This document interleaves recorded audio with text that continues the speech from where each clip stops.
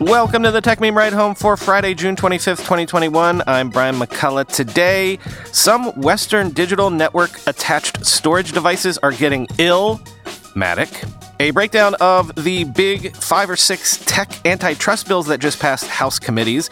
Windows 11 is free, but what if your device can't run it?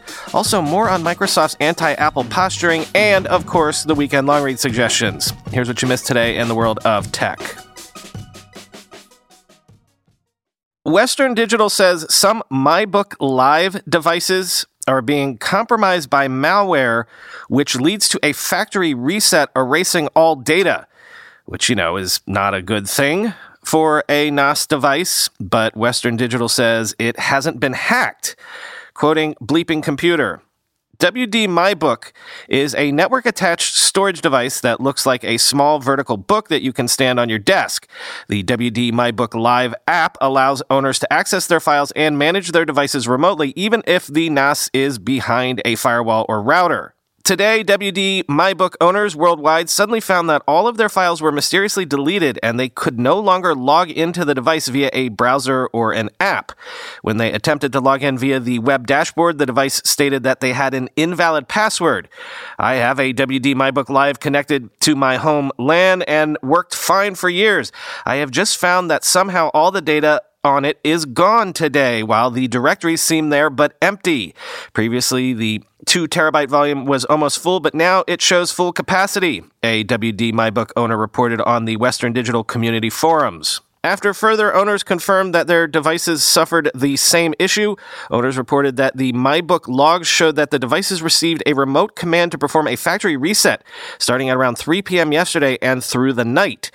Unlike QNAP devices, which are commonly connected to the internet and exposed to attacks such as the QLocker ransomware, the Western Digital MyBook devices are stored behind a firewall and communicate through the MyBook Live cloud servers to provide remote access. Some users have expressed concerns that Western Digital servers were hacked to allow a threat actor to push out a remote factory reset command to all devices connected to the service. If a threat actor wiped devices, it is strange, as no one has reported ransom notes or other threats, meaning the attack was simply meant to be destructive.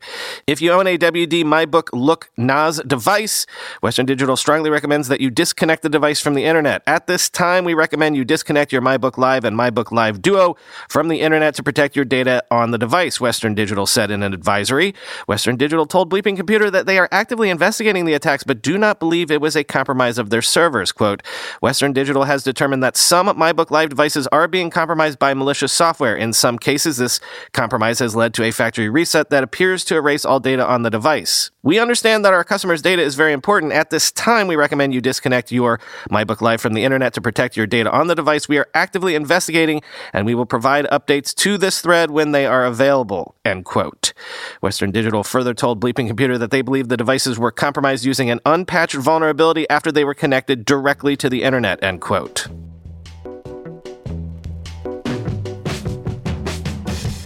Something we didn't talk about this week is that various House committees approved 5 major antitrust bills on Wednesday, and also the Ending Platform Monopolies Act on Thursday. All bills now head to the House floor, so the rubber might be hitting the road here. What would these bills do if they ever got to the president's desk for signing? Quoting The Verge, lawmakers started off with some of the less controversial measures. At the top, they approved a bill that would update filing fees for mergers for the first time in nearly 2 decades. The bill, called the Merger Filing Fee Modernization Act, would give the Justice Department and the Federal Trade Commission more money to take on antitrust cases against tech giants. Another bill called the State Antitrust Enforcement Venue Act was also approved favorably and heads to the House floor for a final vote. If it passes, the bill would make sure state attorneys general who file federal antitrust cases against a company like Facebook would be able to have that case heard in the court they select. Things got a lot testier once the committee reached the third bill, the Access Act, especially among Democrats representing California, the home of Silicon Valley. The bill outlines new standards for data portability and interoperability. Democrats like Representative Eric Swalwell and Republicans like Jim Jordan of Ohio argued that the bill could make it easier for American companies to transfer user data to Chinese ones. The bill was later approved, but Democrats like Representative Ted Lieu promised that their decision to push the bill through committee didn't mean that they will vote for it later on the floor. Early Thursday morning, lawmakers moved on to the Platform Competition and Opportunity Act. The measure would bar large tech platforms from buying up nascent competitors. Think Facebook buying Instagram in 2012. After hours of debate, it was approved, but with 3 California Democrats voting against the measure. Before ending at 5 a.m. Thursday, lawmakers also approved the American Choice and Innovation Act, a non-discrimination measure that bars companies like Google from giving preferences to their own products on their own services. Finally, the Ending Platform Monopolies Act made its way out of committee, and that would force large companies like Amazon to sell off different lines of business that conflict with one another. The bill eliminates the ability of large platforms to use the control they have in different lines of business to hurt competitors, end quote.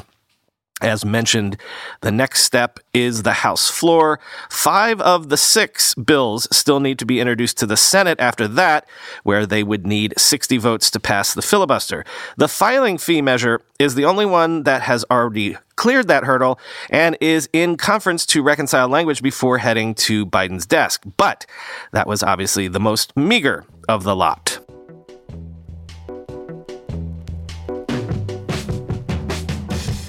One thing I didn't mention yesterday about Windows 11, it is a free upgrade for everybody, but there is a bit of fine print to that.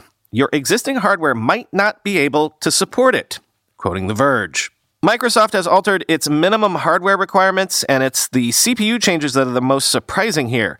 Windows 11 will only officially support 8th gen and newer Intel Core processors alongside Apollo Lake and newer Pentium and Celeron processors.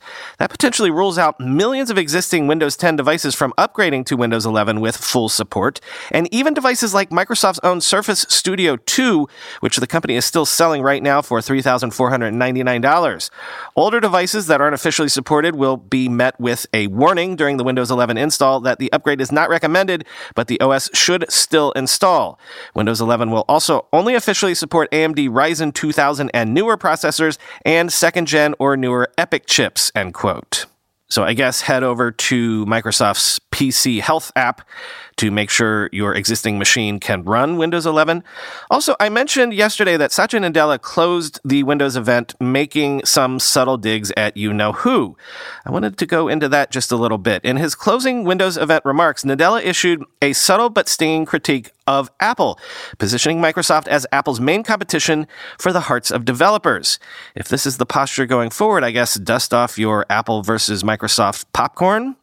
Quoting The Verge again, Nadella's speech was almost entirely about building a case that Windows would be a better platform for creators than either macOS or especially iOS. He argued that, quote, there is no personal computing without personal agency, end quote, insisting that users should be more in control of their computers. It's fair to call this critique opportunistic. After all, Microsoft itself tried to build an App Store ecosystem for Windows that utterly failed to match the level of success we've seen for the iPhone or Android for that matter. It's a truism that in tech, the underdog always calls for openness until they're the top dog, and Microsoft's App Store is definitely the underdog. But just because a critique is opportunistic doesn't mean it's not correct. Nadella is playing a very long game with Windows 11. Just as Google and Apple build their companies around their business models, so does Microsoft. But Microsoft's business model has nothing to do with selling Windows or even getting a cut of app sales anymore. It's about Microsoft 365, Azure, and enterprise services.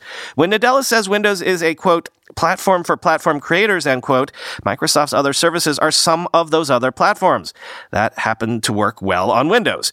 For the time being, Nadella's argument is that Windows 11 is big enough and broad enough to make room for others too, and that other platforms are not, end quote.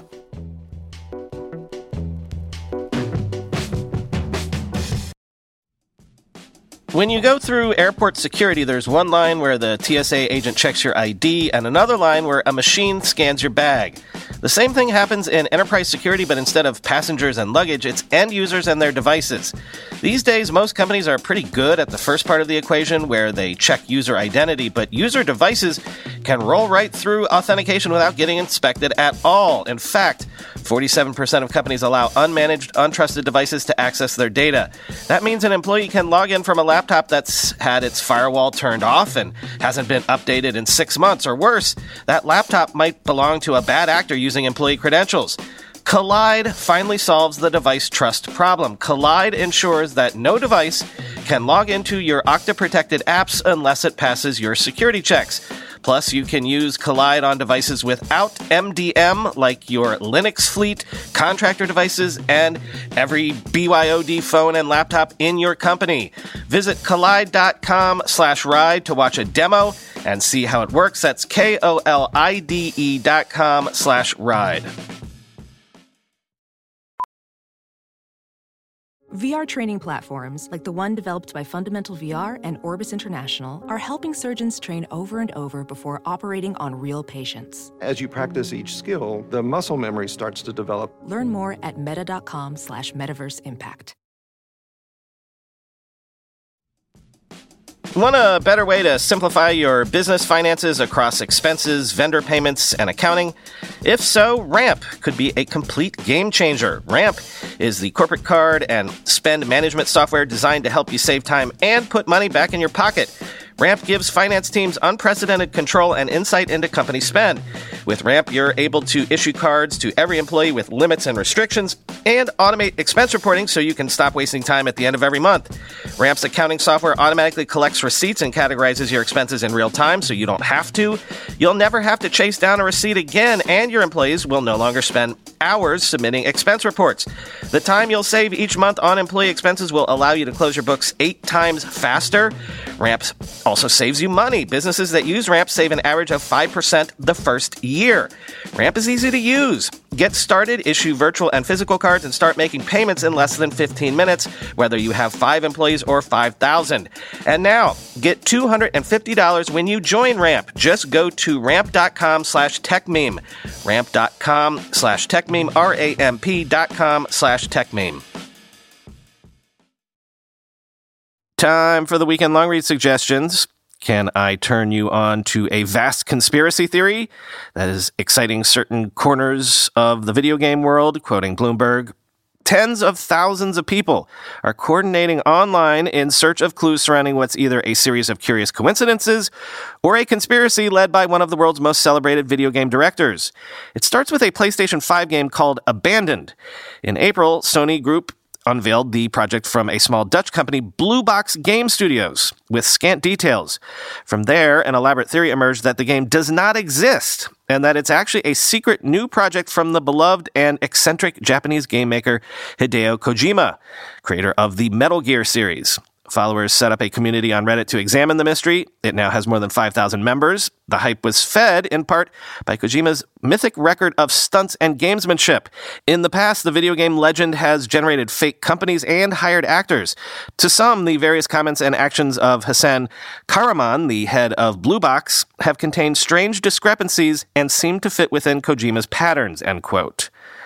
Next, nothing really to quote from this piece because it's really just a timeline, but I couldn't resist a timeline of every single Google messaging app going all the way back to 2004. It's from The Verge. Remember Google Talk, Google Wave, Google Buzz, Google Plus, Hangouts. Remember Allo. Yeah, it's insane to see it all written up in order like that. And I can't resist stories about kids coding themselves into businesses, young kid coding geniuses, from Decrypt. Gajesh Naik is the developer behind a DeFi protocol that's managed nearly $7 million in cryptocurrency, and he's also just 13. Quote, I had the basic math skills, like addition, subtraction, said Naik over the phone from his family's home in Goa, India. That's all which was required. Then afterwards, I started learning all the programming languages, end quote. Next, I've said several times that Roku is quietly one of the dark horses in the streaming wars. Actually, can we combine analogies here of a dark horse and an 800-pound gorilla? An 800-pound dark gorilla, maybe, who's quietly, as we saw this week with that Comcast speculation, controlling key strategic junctures of the streaming landscape.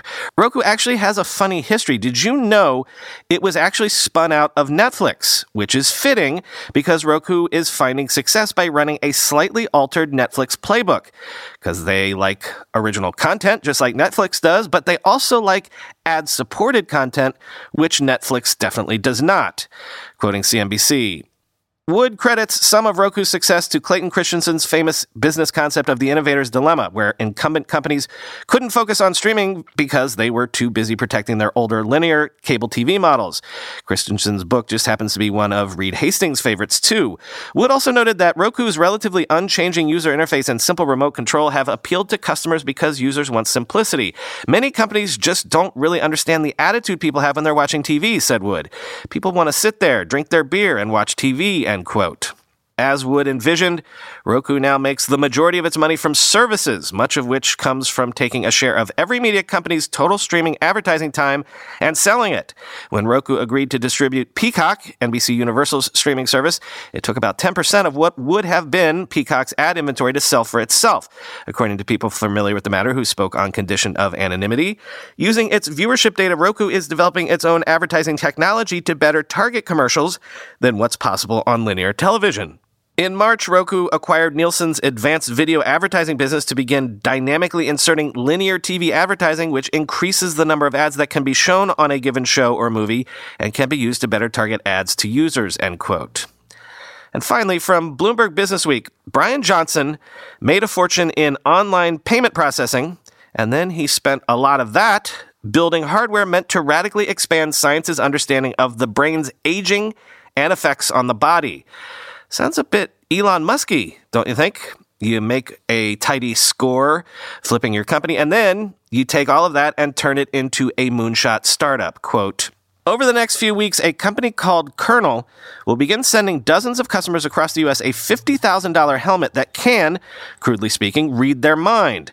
Weighing a couple of pounds each, the helmets contain nests of sensors and other electronics that measure and analyze a brain's electrical impulses and blood flow at the speed of thought, providing a window into how the organ responds to the world.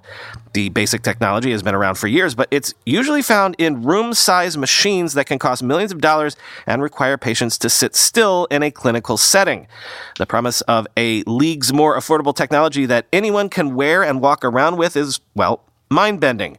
Excited researchers anticipate using the helmets to gain insights into brain aging, mental disorders, concussions, strokes, and the mechanics behind previously metaphysical experiences such as meditation and psychedelic trips. To make progress on all the fronts that we need to as a society, we have to bring the brain online, says Brian Johnson, who spent more than 5 years and raised about $110 million, half of it his own money, to develop the helmets. Johnson is the chief executive officer of Kernel, a startup that's trying to build and sell thousands or even millions of lightweight, relatively inexpensive helmets that have the oomph and precision needed for what neuroscientists, computer scientists, and electrical engineers have been trying to do for years: peer through the human skull outside of university or government labs.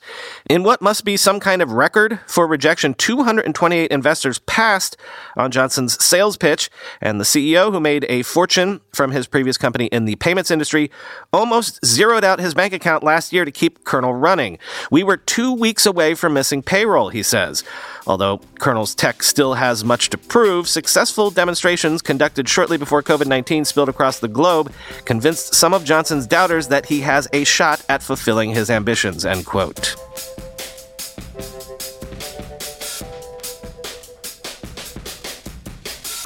That's all for this week. I'm going to give everybody another sample of Spacecast this weekend, especially because that conversation with Sonal from Andreessen Horowitz gets so much deeper into the whole VC firm starts a media property story that we didn't really cover properly on the main show.